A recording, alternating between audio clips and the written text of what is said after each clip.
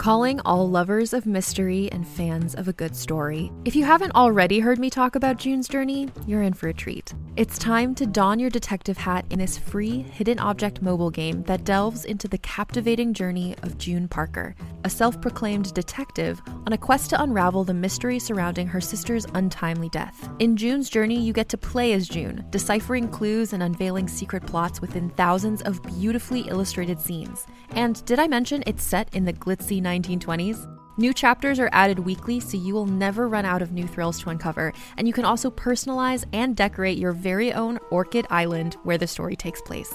How sharp are your detective skills? Find out when you download June's Journey on your Android or iOS device, or play online via Facebook Games. Your detective journey awaits.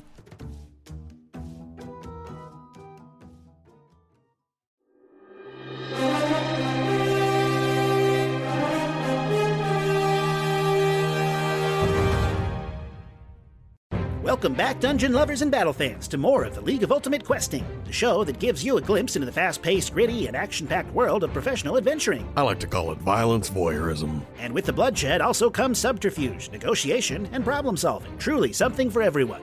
My name is Kip Killigan, voice of the LUQ and servant of the Nexus Enterprise. And with me in the mega booth is retired League veteran and masculine muse with a short fuse, Stormclad Thundertongue. Masculine muse. Good to be here, Kip. You weirdo. The time has come for us to check in on the Mortal Dawn as they race through the streets of the undead metropolis of Andariel, hoping to make their way to a secret midnight rendezvous with an underground rebellion, whose destination and password are safely in hand. Ha! Underground. Right, because they're dead.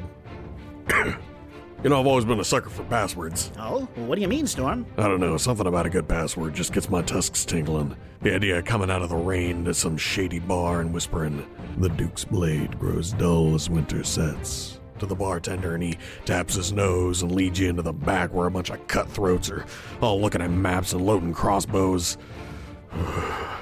Poetic. And badass. Those are the pillars of my existence. You paint quite the vivid picture, Storm, my friend. Let's hope the secret society awaiting our heroes at the graveyard sets an equally captivating scene. Will the Mortal Dawn manage to infiltrate this guild's defenses? Or will entering the cemetery of this eternal city prove to be a grave mistake? Let's find out now.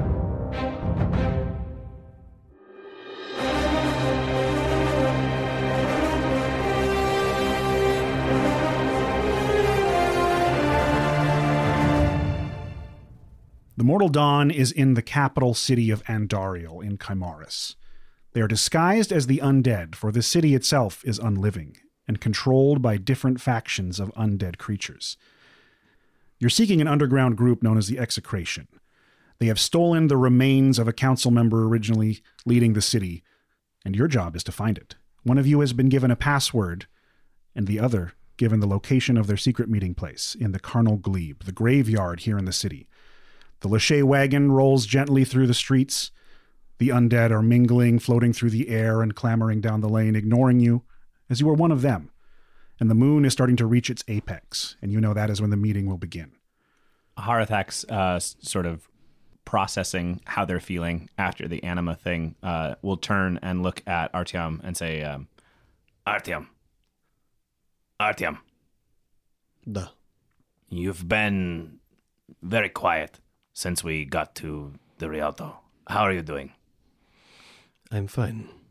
You seemed to have a bit of a moment there before Galvast.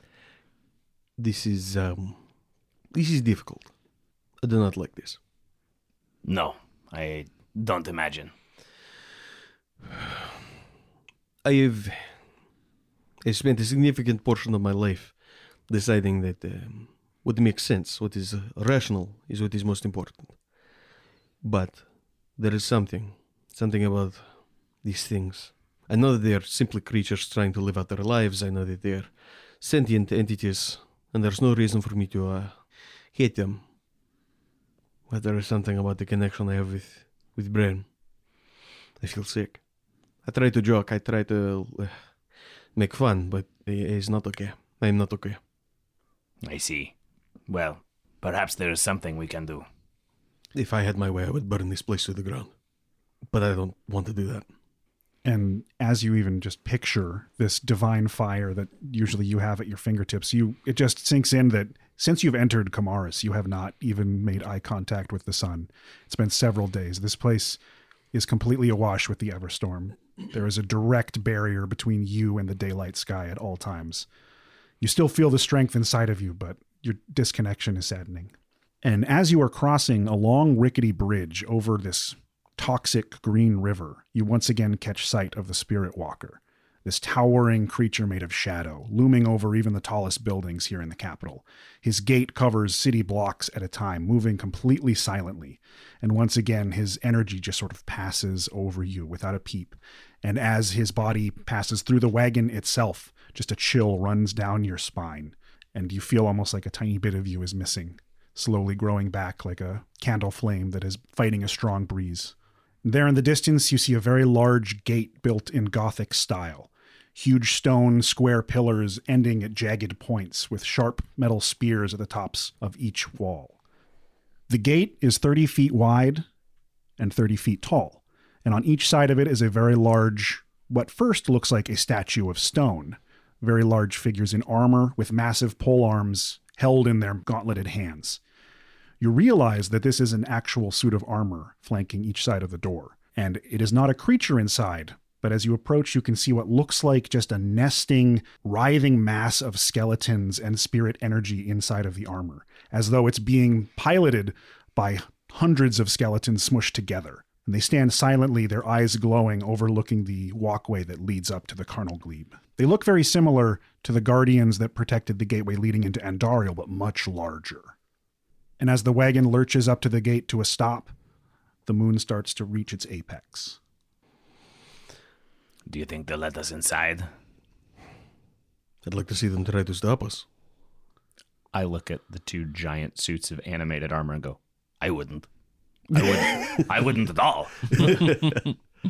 We're not getting past them without making a lot of noise if they try and stop us. And I think noise is the opposite of what we want to do right now. I look over my shoulder at the spirit titan behind us. Just looming off in the distance in the opposite direction. I imagine you can see it at any time throughout the city because it's so big. Very frequently, yes. I wonder if we're supposed to wait. The password said tarnished silver, 2 shines in moonlight. Maybe we have to wait till the moon's at its apex. 2 as in dwa? 2 as in also, Not number. not number. Okay. And you see a face emerge from the shadows beyond the gate. And even though it is a barred gate, something about looking through it is not like looking through the bars of a gate. It's almost pure darkness. And a skeletal face, hands wrapping around 2 of the bars and pressing itself up and says, "Say that again." Sorry, tarnished silver, 2 shines in moonlight? And the eyes of these orbs of light move in the sockets of this skull, passing over the wagon, passing over the giant undead Kamarian warhorse, and says, "All right, boys." And both animated statues at the same time lift their halberds and in unison drop them down, and the gate lurches as the skeleton backs away, disappearing into the shadows, and this of iron on stone as the Carnal Glebe now lies before you. And once the gate is open, you can see the moonlight illuminating thousands of gravestones for hundreds of acres. Well done. I guess just saying it was all we needed to do. I guess so. That was... okay, yes, let's go. Harathax will quietly say, if we're being listened to that closely, let's be very cautious what we say. What about the execration, or what do you mean? Artyom, really Artyom. What? It's word. I can say words. And there's a clip-clopping of hooves as the wagon starts to pull forward again into the graveyard. It seems to sprawl out in all directions. The road you're on branches off. You could build a small city in the size of this graveyard. It is absolutely massive. It seems very silent. You do notice a couple of very quiet figures moving around some graves. They have shovels over their shoulders. Some of them are carrying these strange green lanterns that hum with the same energy of the anima. And far in the distance, you can see a green bonfire near a massive mausoleum. And it seems like dark shadows are starting to cascade around it, as though there's a group circling it. Master Arvid. Arvid's bones creak as he turns his skeletal head to face Christ. Can you lend me your head for a minute? Just a little closer. Just give me head. Just yes. It's good, yeah? Yeah. Do you wonder if we're doing the right thing? Bringing back something to life that might be suffering? I question this quest. Look, Kip Killigan says, no quest too questionable. No quest unless it's kind of questionable and you don't feel comfortable with it. As little as I can put into this is the right amount. There have been many questionable quests. We have done things that I definitely don't think would fit my moral background. We decided to take this quest, and I believe the most important thing is that we complete it. But we didn't know everything about this place. It's so mysterious, so new, but there's people here starving, suffering, and We knew that the person who gave us this quest was undead. I understand your reservations, Christ, but these creatures, they're not slaves like we've seen before. They are... we've seen no indication they have any free will. Not that it's been robbed of them, that perhaps this place itself takes away their independence. They are, for all intents and purposes, livestock. And say what you will about whether or not that is problematic, but, and I glance over at Artyom, I would be cautious giving our friend here any more reason to try and burn this place to the ground if you wish us to complete this quest and survive our visit to Kamaris. But would that really be so bad? Depends what happens to you if you die here. You fear their suffering.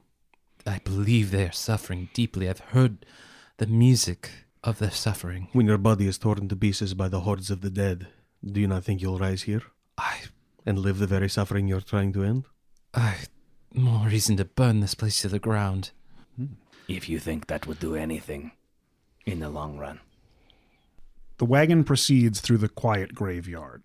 You travel for many minutes in order to get close to this green bonfire you can see at the base of a large mausoleum. As you get close, you can see what looks like around a dozen figures circled around it, talking in very hushed voices. As the wagon gets in their line of sight, two of them turn and start to approach the main road of the graveyard. They're wearing what looks like, in a past life, mercenary armor, hard leather, metal plates bound into it, and they have swords on their backs. They are grave-bound. They have some flesh remaining on their bones, but it's safe to say they are mostly skeleton. They say, "Who goes there?" Travelers, and possibly allies. Hungry travelers. We are newly dead and understand that there are certain rules we are expected to follow. We are not certain we wish to follow these rules. So you're seeking something in particular here? We're seeking employment, purpose, whatever it is an organization we have heard tell of can offer us in exchange for our services. Strange for outsiders to form an alliance like this, but I do not doubt that the Eminent have cast a bad flavor into your mouths in no time. And I assume you're hungry from your travels. So hungry. Keep your weapons sheathed and join us around the fire. You come on an auspicious night. We have much to discuss of important matters for the execration. and he will gesture for you to step down from your wagon and approach the bonfire and the figures around it. Hello. He holds his hand out to the rest of the group and says, These outsiders seem eager to lend their power to our cause. You understand that our organization wishes to seize the anima in Andariel and siphon off the power of the Eminent, so that those who are hungry may be fed when they wish to feed, and not wait for their rations. A plight I can understand. They hoard anima in their cellars, behind the walls of the silent citadel. We know they keep it from us, amassing wealth, needlessly starving us. What makes you so sure? We have lived in this city for hundreds of years. We have seen the creep of power. What once seemed a fair piece of the cake is smaller and smaller with each passing year. But the scoured multiply. The anima should be growing, not diminishing. Are there perhaps other things at play that you are not aware of? If that is the case, we deserve the truth, and siphoning off their power will make us the ones who are the truth tellers. You sound like every other group of disgruntled peasants I dealt with in life. Why is my death supposed to be devoted to yet another failing cause? More people that should have risen up in a revolution and seized the power for themselves. Until yet another power rises to the top. This is waste of my time. If you do not wish to be part of this, you may leave. I do, but maybe you can tell me something that does not sound like yet another failed revolution. We have taken from the Eminent something that they hold very dear. We have a bargaining chip. I see. Now this is different. But on this night, we have very dire plans to make in returning it to us, for it was stolen. Stolen? General Troth, a report on the happenings of the last week. And a very large, bearded undead with spiders and just cobwebs hanging out of this massive, shaggy brown beard steps forward and says, We had held the remains for some time here in the glebe, but we had to get it out of the city to keep it out of their hands. The Shrouded are constantly watching us. We fear any day now they may find our secret bases, single us out, and turn us into Anima once again. Return you to Anima? How do they do this? All of us are held together with the force of the Anima. To destroy our undead bodies creates a small flame. I have not been dead long, so I do not understand the practices here or how this works. So there is a lower limit. If you cross below this, you fall apart. If you cross below it, you become the true nature of undead, and the hunger takes over. And if it depletes to nothing, you are destroyed. I see. This is why we cannot leave the barrier. The longer we spend outside of it, the more we are depleted of our life essence, returning us to our primal instincts. This group of, he clears his throat and spits out a spider. Mortals that we did business with. They promised they would keep it safe in the Hilderons for us until we sent them a message, and we could use it as a bargaining chip against the Eminent. But they are holding it, and I fear that they may have other means for it, to steal it from us, to remove it from the city entirely. What mortals? They came to us from Chimaris. They seemed to know things about us, and perhaps it was an act of desperation to put it in someone's hands who could leave the barrier. Tonight we must make plans to figure out how we can retrieve the remains from them, these thieves. Just thieves or necromantic thieves? Those who made the exchange were destroyed. We cannot hear the tale from their lips, or teeth as it were. We are newly dead. We have much energy to ourselves. We might be able to help you in acquiring this item. This is true. They have been outside the barrier for some time. They are still fresh. I can smell the Anima coursing through them. Save for that one. You seem diminished. I am stronger than you would know. This is pleasing to hear. These mortals, there was an elf that led them, according to the reports that I read. They took the remains. And he says, pointing at really nothing, you can't see much outside of the barrier or the sky. He points to really nothing. But you assume the finger is in the right direction. To the Helderons, the volcanic wasteland to the north of the city. They are holding it there. If a group of fresh corpses like yourselves could go and retrieve it, then once again we have a weapon against the Eminent. Your hope with this is what? Once you have this item, you exchange it for the Gravebound to take positions of power in leading the city equal to the Eminent, not dogs under their table. Mm-hmm. And if we recover this body, where would we meet you? Here?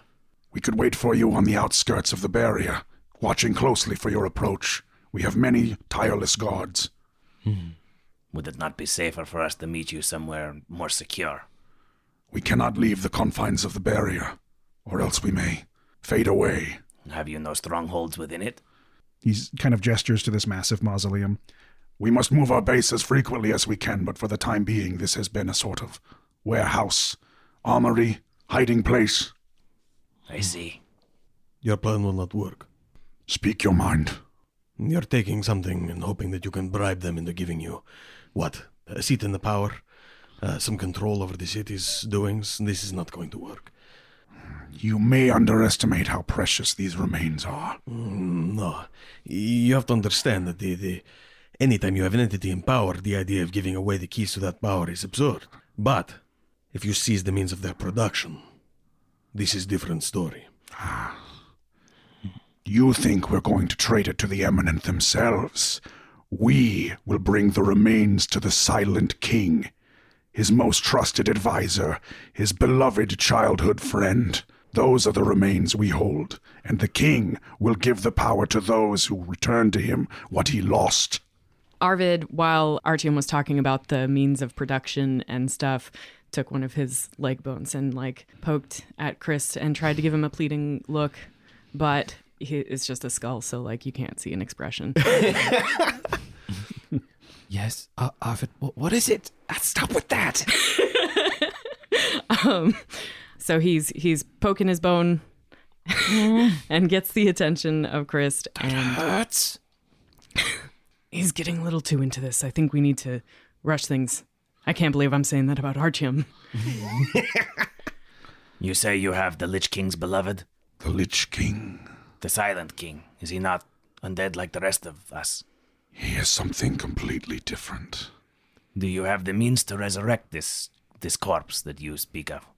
If we bring it to the Silent Citadel, life will find it once more. If you could reanimate these remains, would not having an ally that is beholden to you beside the Silent King serve you better than simply returning them and bartering for his favor? It is the will of the king who is risen and who is not. We could not force this hand. I see. If you can go to the Helderons and recover the remains, we can plan from there. I wish more to learn of your insight into our rebellion. It seems in your life you have dealt with such things. We have been here so long, there is very little of our past lives lingering. What's in it for us if we help you? All of the Gravebound will have an equal portion of the anima, not table scraps. Do you not wish to share the mansions of the eminent, not the hovels and sewers below? I wish to go get these things because I am still hungry. Yes, hunger. Quite the motivator. You waste your time. You talk about table scraps, but these are scraps among scraps. You have one tiny corner of useless territory scraped out into a dead world with nothing to grow on, nothing to develop. If you really wished for something better for your people, then you would not be wasting your time trying to get a better share of the miscellaneous pieces of nothing that are available to you. This is why we wish to approach the Silent King. Change is in order. Not just a divvying of the goods, but from the top down, a restructuring, in how the handling of the Scoured is done, in who controls the land. The king, I fear, needs to be awoken. And what stops you from going beyond? Leaving the city?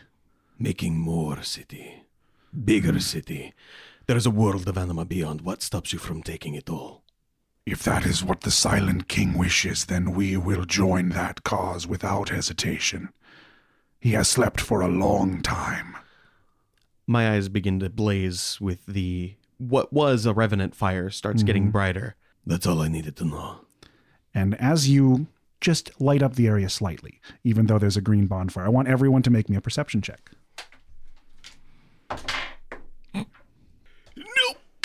Nope. 9. Thank you.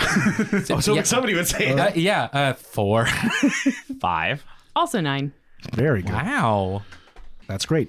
So you are all focused on this very serious conversation with these dark, looming figures around this ominous green fire. And before you even know it, the air gets incredibly cold, and a high-pitched frequency enters your ears that seems to rattle your skull and your mind.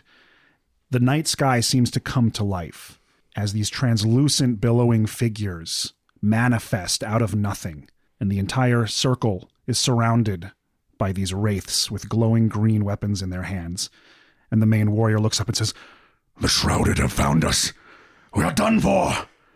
I need the Mortal Dawn to roll initiative.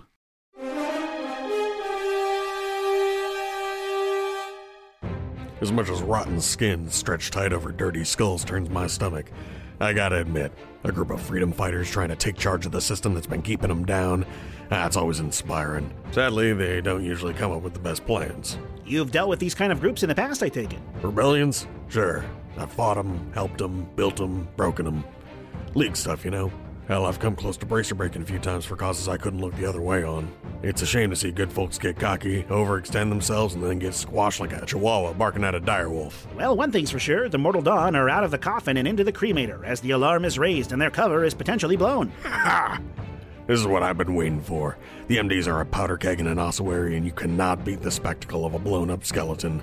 Bones raining down like a carcass pinata. The team is stuck between spectral security agents and skeletal insurgent soldiers. How likely is survival in this scenario? Now, the best chance is going to be two sides fighting together. Free-for-all ain't going to end well. Maybe they can convince the ghosts are going to take down the revolution, or convince these excretion cats that they're going to commit to the cause.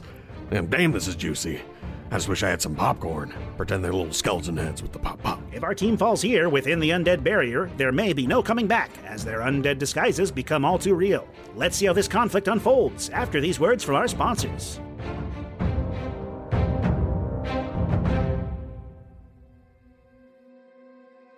Into a brew as black as sin, a river stone, a serpent's skin.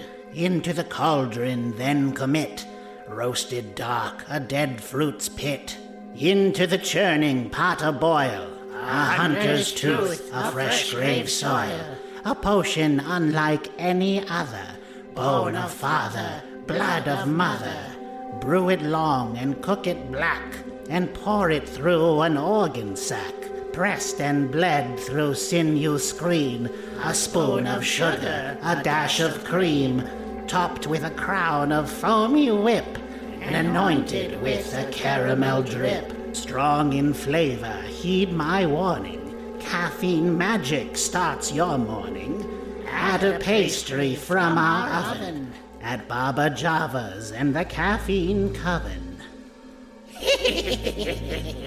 Now you can earn Baba Bucks with every purchase of a coffee potion at any of our 25 kingdom-wide locations. Earn points to get free beverages, Baba Java coffee mugs, or save up enough to place a curse on those who have wronged you. Start your morning right with Baba Java and the Caffeine Coven. Now that's black magic. Greetings, adventurers. Today we're excited to introduce you to a new story, Dark Dice, a horror podcast that blurs the line between actual play and audio drama, where the story is determined by the roll of the dice. 6 adventurers embark on a journey into the ruinous domain of the Nameless God. They will never be the same again. One of the players is not what they seem after a doppelganger, a creature that can assume the form and voice of whatever it kills, infiltrates the team. As the players are picked off and replaced one at a time, can they figure out who the monster is before it's too late? Can you? Here's a quick example of what our show sounds like. The shambler with the jar of liquid inside of him. Soren Arkwright let loose an arrow that cracked the glass, passing through the spine of the creature. The shambler still managed to maintain its forward momentum, but stumbled as it eagerly tried to bite and swipe at Soren, landing near his feet. As Jeff Goldblum has now joined our cast, Dark Dice is available however you listen to podcasts. Hello, all you cuties. It's Zach again, coming at you live from the League of Ultimate Quarantine. Woo! I hope everyone's safe out there, staying home, and listening to Luck on Repeat. We really appreciate everyone's support and community engagement, and I want to thank our patrons, who are our primary and really only source of income right now. Your contributions are helping so much, and we really can't thank you enough. In particular, our legendary teams, the Moonlight Veil, the Tavern Brawlers, and this week's featured team, the Cultured Cutthroats, composed of Zan Cam, Jeff Ammons, Jack Phillips, and Isaac Davies. Your donations of $25 or more a month are so inspiring, and it means the world to us that people want to contribute to our time and labor. Whether you're a patron or not, be sure to check out our Discord, where you can chat with the crew and other fans, and patrons in particular can find bloopers and deleted scenes in the Heroes Lounge. If you'd like to advertise with us or get a personal message on the show, please send an email to admin@slapdashstudios.com. And please get the word out there. We really don't do much, if any, advertising at all, and we definitely don't have the money to pay for it. So if you can just share it with a friend, especially right now when people have plenty of time to be listening to podcasts, that would be amazing. I've been a little lax on my streaming lately, but I'm about to start up again with an all-new series, and I'm going to commit to this one, where I play Mother, Earthbound, and Mother 3. This trilogy of Nintendo RPGs are set in the 1990s with amazing design, killer music, and the most fantastically bizarre enemies I've ever seen. Like, they have New Age retro hippie, Dolly's clock, and cranky old lady, and it's basically just that, and it gets more and more bonkers as it goes. It's been really hard for me to find something I've been passionate enough to stream, and I think this is it. I have an Earthbound tattoo, for crying out loud, like right on my chest. Earthbound is my favorite game of all time, and I really hope you'll join me while I play through them. I'll try to iron out a hard schedule soon, but until then, go ahead and follow our Twitch account at twitch.tv/slapdashstreams, or join the Discord, and since I almost always post there too. I really hope to see you there, but until then, let's get back to the action.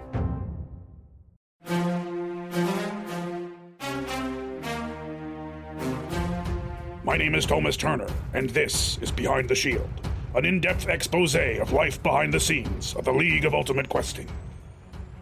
Team sponsors. Over the past decade, they have become an integral part of the LUQ, helping to pay for the costs to constantly produce and transmit the show to people of the Five Kingdoms, afford team challenges like the Trial of Ascending and annual events, as well as helping teams fund their own PR and equipment. But when did businesses grow interested in helping the League, and why is it now something they all compete for?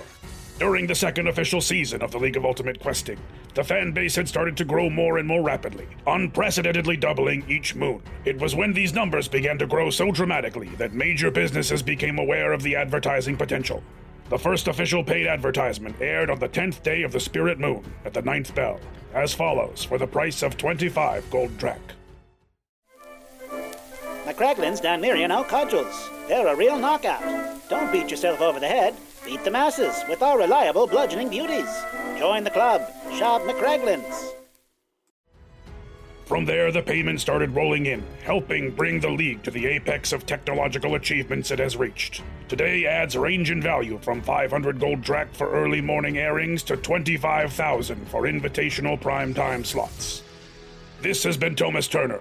Join us next time for more Behind the Shield.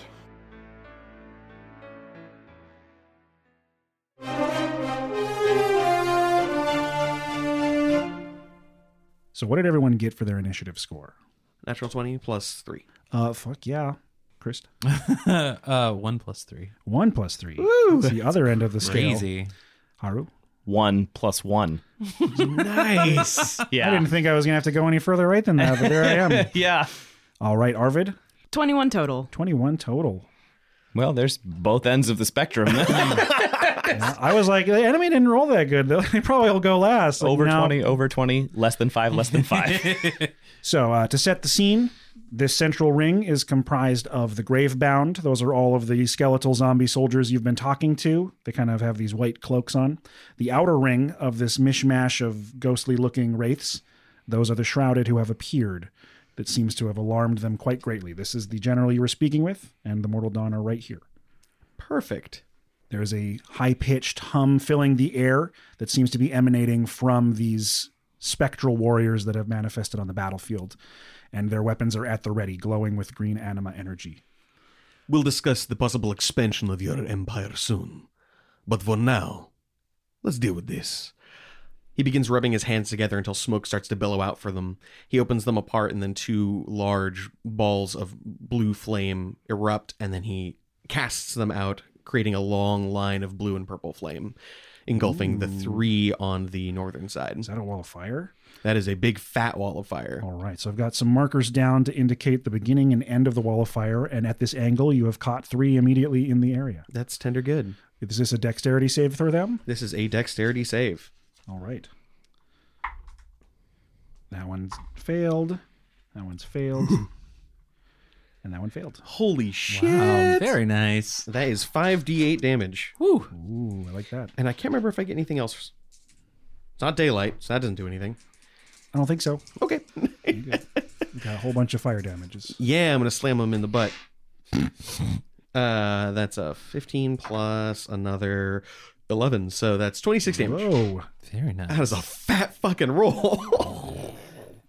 That is a nice 5d8 right there. Mm-hmm. So the once dark cemetery, you thought the green fire was lighting up fairly well. This roaring purple and blue fire makes it almost like high noon here in the graveyard for just a moment. It's high noon. And you see these 3 shrouded wraiths start to catch flame like they're incorporeal robes are now ignited. They seem to still be manifesting themselves and writhing in pain, but they are angered. I will also take this opportunity to move closer to the bonfire proper. Okay. Because I don't got jack. Yeah, I'm going to do crossbow spear. Cool. And you want to be adjacent to the fire or 5 feet away? Let's get adjacent to that bad boy. Very good. And you feel like there's a little bit of like anima energy just like crackling out of the fire. It doesn't nourish you or anything because you are in fact living, but you're starting to become aware of the sensation that it gives off. I'm going to drink those coals. All right. Next in the initiative, we have Arvid. All right. Arvid was kind of in a daze, not totally focused. He was like, yeah, let's go. Come on. And so I like the idea of you being like that to the wraiths. You're like, all right, yeah, wraiths, I understand. And then he attempts to go into a rage, but feels a chill deep in his bones. His bones. Yeah. So he's going to try to go to the other side of the fire, following Captain's, general combat tactics as best he can visually. So, like, if he can make it to the opposite side of the fire. So then he will cast Fairy Fire upon... Can you describe that villain for me? Yeah, the one standing right in front of the mausoleum. And when I say standing, I mean hovering menacingly. What looks like the figurehead of this group of wraiths is slightly taller. Their hood comes up to a bit of more of like a helmet conical point, and their cloak forms sort of like wings that flow behind them, whereas the others just kind of drift of their own. The other ones don't have nearly as much steez. Yeah, he's very steezy. And the glamour also affects his fairy fire in this case. So instead of the beautiful Aurora Borealis kind of situation, it just kind of makes him glow as if he had veins and organs, etc. They like pop out. He would be corporeal if it weren't for the fact that he doesn't have skin, sort of thing. Right. Cool. That's it. So you're hitting that one with the fairy fire? Yeah. Is there any way to reach anybody else with it? Because it's a 20 foot by 20 foot radius, right? You could hit some of the gravebound that you are talking with. Yeah. But he's too far from any other specter to hit another. Oh, well. And they're all pretty balanced out, but he looks bad, so I was like, so that guy. He's going to attempt a dex save versus your spell DC to avoid your fairy fire. It's not good. He got a 14. I think that beats it. I think it does too. Yeah. He made it exactly, just with a 14, yeah. So as your ghostly undead fire attempts to wrap around this figure, you see his cloaky wings sort of swirl around him and just push it out into the night sky, disappearing. Arvid will uncharacteristically hiss at him in his skeletal form. And for my own, you didn't rage? You like thought about it and changed your mind? Tried to and couldn't get it up. Got it. Need some Viagra. Yeah. All right. It's going to be the enemy's turn. And at the beginning of the enemy's turn, the larger wraith that you targeted is going to open its spectral mouth, and the entire area in front of it gets filled with, again, this what starts as a high-pitched hum, which explodes into this kind of banshee cry. You feel at first like you're going to be bombarded with sonic energy and horrible necrotic spell magic, but it just sort of washes over you. And you can see even the undead around you seem to be affected by this. And all that happens is a tiny glowing red bead of light appears above your head. Oh, no. And then it swirls into a sort of shadowy vortex and vanishes. But the sound of its cries still seem to fill the air. It's as though everyone in this enclave has been marked in some way. As the larger one vanishes, the other ones begin to move in. The 3 in the wall of fire are going to take some damage as they move away from it. So they're going to make their dex saves versus... They take the damage at the end of their turn. Gotcha. So they took their damage already for being in it. So cool. So the 6 shadowy figures, 3 of them tearing through the wall of fire, still like smoldering and burning from the magic of it, move in towards the Gravebound and the Mortal Dawn themselves. Some of them just go toe-to-toe with these armored skeleton knights, and you see their green, hissing anima weapons like carve away chunks of their undead flesh. And these soldiers like lift shields and deflect to the best of their ability. They seem to have a degree of military understanding, and they fight in unison, but these are powerful foes.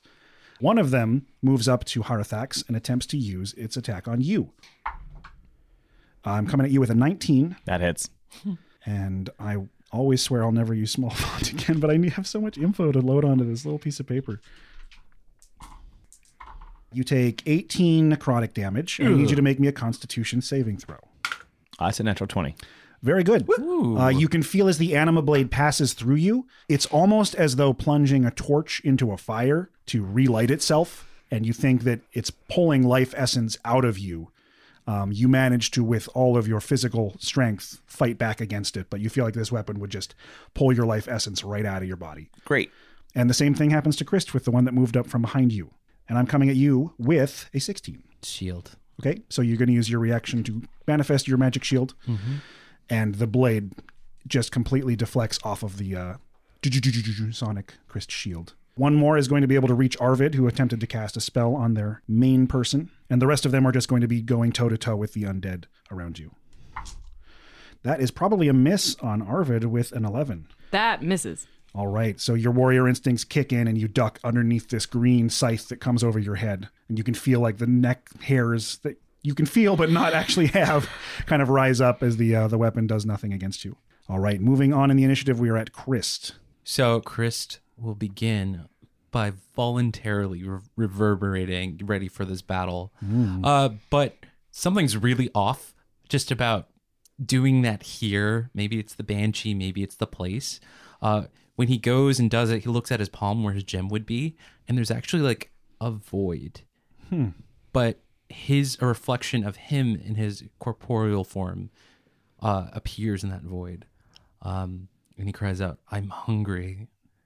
And then, "I'm starving."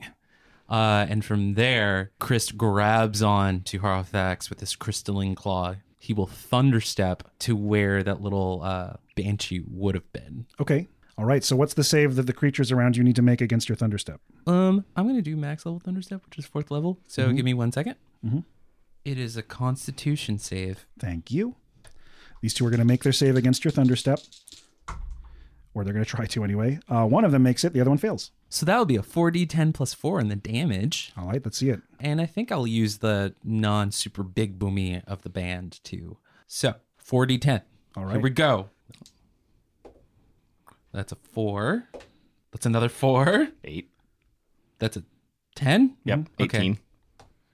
And another 4. 22. Plus 4. Hey, and then I 26. forget what the band does on the normal. You sacrifice hit points and it deals an extra d8, I believe. Yes. Do you do extra because you're reverberating? Yes, That's that the was 4. Yeah. Oh, okay. And that is a 7 to me and extra 7 damage. Very good. So as you explode in this energy before disappearing, 2 of the gravestones around you just crumble and turn into dust, and the loamy grave soil starts to like rip up, and you see like worms panicking and clawing their way out of the ground. The cacophonous wave pushes against the incorporeal cloaked figures. One of them, who still seems to be on fire, the flame gets snuffed by the force of this thunder, and then the rest of them snuffs out as well. Ooh. Nice. The other one is pushed back briefly and then sort of coalesces again and moves forward even more tenaciously. After that, he looks at the battlefield and just starts maniacally laughing. Woof. That brings us to Harthax. You are now at the top of the battlefield with Christ having teleported you. Okay. Harthax is going to kind of scan their new position on the battlefield, and I'm going to run up next to Arvid and help Arvid with the Spectre that they're fighting. Cool. Chris kind of has a hard time letting Harthax go. Aw. We all do. Well, I don't think that was meant to be cute. I think that was meant to be, I'm going to consume you. I'll process it how is easiest for me. That's fair, yeah. So as Harthax runs, the roots from their little tendril hand kind of wrap around their staff as I bonus action shillelagh it on the way. I'm going to sort of duck past Arvid as I arrive at his side, sweep my staff through the anima flame, cast green flame blade, That's fucking good right there. and attack the Spectre. I love it. That's very good. I'm going to make an attack roll now I would love it if you made an attack roll and hope right that now. it hits. You get to use your spell attack bonus. I do, which, at this point, it's 21 for hitting this thing. That connects. All right, cool. 2d8 plus 4. Very good. That's a 3 and a 2, so 9 total. 9 total. Magic damage. All right. You pass the staff of the witness through the anima bonfire, and the red eye ignites in the green flame, and you bury it into the specter. And you see the anima like explode from within it, and it's like feeding it more than it can handle at a given time. and it just explodes into ribbons of dark energy that sift down to the ground like ash. Oh, wow. It was closer to death than I expected. Artyom nearly murked like 3 of them. They were close. They had a little bit left. Wall of fire, man. Deals a lot of damage. I regain 12 temporary HP for finishing that thing off then. Yep. Oh, and my Predator's Panoply goes, doesn't it? Mm-hmm. I get advantage on my next attack roll. Yep. That's what it does? Yeah. Cool. Very cool. At the end of the initiative, the Gravebound, the Extrication are all going to act. They rise their weapons up, and some of them like bash their shields and say, "Stand together! We can take them with these outsiders!"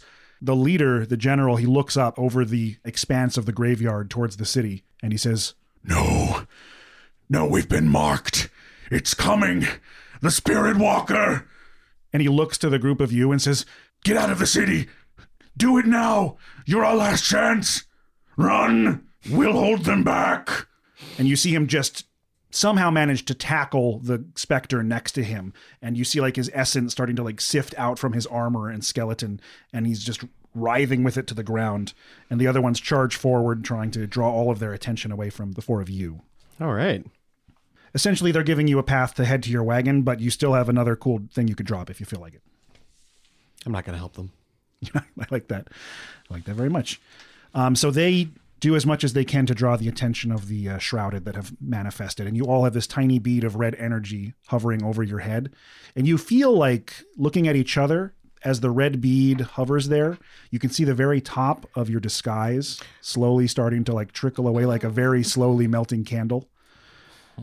And you race to the wagon as fast as you can. You all pile in, Arvid diving into the driver's seat and cracking the reins as the Kamarian warhorse takes off through the graveyard at top speed. You blow through tombstones, knocking over statues as you go before you return to the road, tearing a sharp corner out of the carnal glebe and towards the city gate.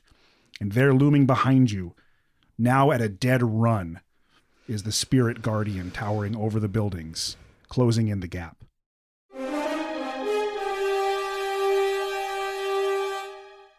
As the battle between undead parties rages on, the Mortal Dawn beat a hasty retreat to intercept the stolen goods they seek. Yeah, by stolen goods, you mean a sack of fossils. I've seen a lot of crazy MacGuffins in my day, but a box marked important corpse is about as morally confusing as they come. But will they be able to move fast enough to escape the city itself as the night seems to come to life and the alarms fill the air? Or will the city's security measures, including a towering beast made of shadows, take them captive? Or worse? This whole deal brings back bad memories. You've been in this kind of situation before? Oh yeah. I've had a recurring dream just like this growing up. It was vivid. Little Storm's riding his horse as fast as he could down a dark and spooky path, trying to outrun a giant monster chasing after him. I can see it all in my head so clearly now. Oh, maybe young Storm was a powerful dream seer, hmm? You know, thinking back on it, it was less of a monster than it was my math teacher. Only like giant and pissed off. I was not an ideal student, kid. Not ideal. Ah, yeah, that does seem a little different. Yeah. You know, and coming to think on it, I'm pretty sure the dark and spooky road was made out of black licorice. Either way, absolutely terrifying. Licorice and math teachers? Hey, I'll take a 10-story shadow monster over a road made of black licorice and algebra any day. It's supposed to be candy, Kip. It tastes like gut medicine and yard clippings. And since when did they start putting letters in with the numbers? That's not where the letters go. There are necessary evils, and there are evils that must be purged. I let greater orcs than I decide where quadratic equations lie. Well, math teacher or not, the MDs had better be ready to run for their lives if they want to finish this deeper-by-the-hour quest. Will they find themselves tangled up in more political struggles and moral dilemmas? Or will they get swallowed whole by the city's shadowy sentinel and gossamer guardians? Find out next time on the League of Ultimate Questing.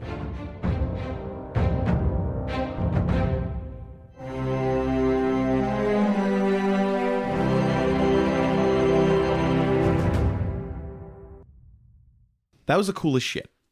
Yeah. That was the coolest shit. Damn. I figured that was going to last longer, but... I mean, I could have kept going, but it would have been... Another round would have been easily 20, 30 minutes. Yeah.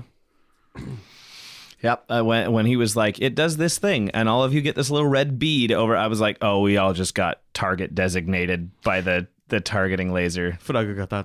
Yeah, if you wanted to like drop some more fuck yous on the way out, but I like that, you know, particularly like Artyom's like, no, these guys can fight their own battles. Yeah, I'm not going to help That's this really asshole. what his stance is on most things. I think in general, that's going to be his attitude towards all undead. It's just going to be like, yeah, no, I'm not going to help you. Makes sense to me. Let the wicked kill the wicked. So, with the episode closing, I'd like to first thank everybody for listening. We We love you. You're Really. welcome. I do listen to the podcast as well, so you know. Thank you. Every week. And you should know who is thanking you. It is, first of all, me, myself, Sam, playing Arvid Ulfmund, level 6 barbarian, level 2 druid, aspect of the ram. Yes, very good. You might want to just say level 8 Drew Barb from now on. It might be It's easier. a lot easier, and I have to put like it's like childhood math in my brain. It's like level 2 plus 6 equals 8. Yay! That's a terrifying voice to hear coming out of Sam. I'm glad that's not the character voice that Sam went with for the podcast. Oh, fucking Lord. You imagine this like 7'5" like just monster with that voice. She decided to play a gnome and just like No, I'm so done with pixie barbarians. Yeah, no, thank you. That's it. Okay. Anyway. My name is Michael Loving. I play Harathax, the reduced essence Dragonborn Warlock. Hi, I'm Alante. I play Chris Grand, the level 8 resident. You know what? I'm a sorcerer and bard. Yeah. That rolls off the tongue. There a we little better. go. Resonant. Nope. See, can't do it. Resonant Go on. Revenant. Yes, I'm just a fucking sound ghost. You could do what I do. Sound ghost? I'm a sound ghost right now. Spooky sound. Yeah. Sounds God, cool. that does sound an awful lot like a euphemism for a fart, though. So. Ew. Okay, scratch all that. Anyway, someone else go. I'm Zach Barkus. I play Artem Volkov, the Cleric of Sunlight and Suffering. I'm also the technical director for Slapdash Studios LLC. This is Whoa. our first fucking recording where we are officially a company. We got them L's, and C's up Yeah, in we us. do. My name is Law. I am the Dungeon Master for the League of Ultimate Questing. I am also the creative director of Slapdash Studios, and I just want to say that a fart is a food ghost. Ah, there we go. That's fair. I'd also like to say thank you to Tori Christensen for being our editor. Victorious! Yeah. And a different word. And who just helped us record the D20 questions, or League of Ultimate Questions. Fuck my entire life open. Let's have more podcasts with the word questions in them. Yeah, Yeah. please. But thank you and everybody, and it's great. And I really appreciate all the questions you threw in, and it's really great to see our community so active. Yeah. True dat. So I just want to let everyone know you can find us anywhere podcasts are available. This includes Spotify, iTunes, and much more. I've finally written down all of the details of the HTTP stuff. So we've got Instagram and Twitter at Slapdash Studios is how you would find us on Facebook. You know, it's the easiest way. Just Slapdash Studios. If you're looking Just for us and Google it's it. hard. Yeah, I've been Googling us all the time. Just goog that biz. Whoa. I was overeager and thought we would have a Wikipedia page already, and we do not. That'd be weird. What? Luckipedia? Oh, man. I mean, we got yeah. our own wiki, but not like an entry on Wikipedia. Oh. That's some prestige there. I used to just put entries on Wikipedia of like my friends in high school. I'm like, this guy's bad at math. they never got accepted or anything, but I tried. Right. So yes, there's that. And then also another easy way to get to us is if you just type, How do browsers work? just type theluq.com and that'll take you straight to the website, which has links to, those social media platforms, and then also our Patreon. Patreon is great. You can start off at $1 and you still get access to stuff. After that, things get pretty cool. Yeah, they do. Various levels of getting Law's cool DM stuff, just like maps and like builds and stuff at different levels. So if that's something you have a lot of questions about, check out the Patreon. Also, Level Up Dice. I finally checked out the website for that, which there is a link to it on our website. Got to use that link on the LUQ to give us creds. Yeah, give us some sweet credos. So yeah, you can go there and then go to Level Up Dice. And I just looked through the dice and they're pretty freaking amazing. If you want to make an extravagant gift for like the nerdiest friend, the one that needs to be the like alpha nerd, yeah, you get them some nice dice. They have, and I'm not joking, they have yak bone dice. Oh, What? shit. Yes. I can't fathom that. It's amazing. So like if you're playing like a necromancer and you want to channel some like darkness, you can actually use living animals' bones. There is literally nothing more sinister than yaks. For clarity's sake, I would like to point out that it is a no longer living animal's bones that you are rolling at that. Once living animal. It's a once living animal. No, they just straight up pulled out a femur. We're like, we're just keeping this dog. What I want as law is 4 yak D6 that I will call the Yakka D6. Oh, that's too good. Oh, and if anyone wants to get a gift for me, my favorite were the like Sakura printed on like rose quartz. They're so cute. And one of these days we'll set up a PO box so people can send us crap, which I doubt anybody's going to send you like $200 dice. Why not? Dream big. Yes. Yeah. It'll just be your mom. They've got. They do have some gorgeous dice. Okay, so sorry, went off course a little bit, but bringing it back to the table. Do you guys have some announcements you need to make? We're going to be doing a live show sometime relatively soon. We'll be posting more information about that. I actually probably already put that in the mid-roll, so wherever you heard that, that's what it is and when it is. So enjoy. We really hope to see you there. We don't have any conventions coming up because of COVID-19. And just so you know, we're going to jump on the bandwagon here. We are responding to COVID-19 by doing literally nothing. We're going to be in this room recording when we feel like recording, and we're not going to be in this room recording when we don't. I brought hand sanitizer. That's responsible. But That's don't true. you always have hand sanitizer on you? Yeah. I was making sure that I washed my hands before I ate the cookies that Steph made for us. It's a great idea. Yeah, it is. Wash your hands more. It's good. Yeah. Don't touch your face. Yeah, please, guys. Get your finger out of your nose. I know you're listening while driving, but yeah, Peter. Come on. I was gonna say, I'm a server. I'm pretty used to not touching my face. Yeah, that's very important food service. You tip. say with your hands literally on your face. No, my hands are on the sleeve that my see, or my chin is on my sleeve. Well. Yep, that's us. Is that everything? I think so. It is now. Well, last thing is just to remind you guys to tell your friends, show your friends, make them listen, show everybody, I guess, but Don't, mostly not friends, no, just anybody. Like, let's just call some random numbers, and if they pick up, be like, "Hi, listen to this." It's canvas for us. Yeah, just to go I was canvas. gonna say it's door-to-door campaigning season. You just show up. I guarantee you'll be better received with the podcast than you would with a political vouchers. So that ain't a bad idea. Yeah. It probably is a bad idea. Let's all keep growing and questing together. We wish you luck.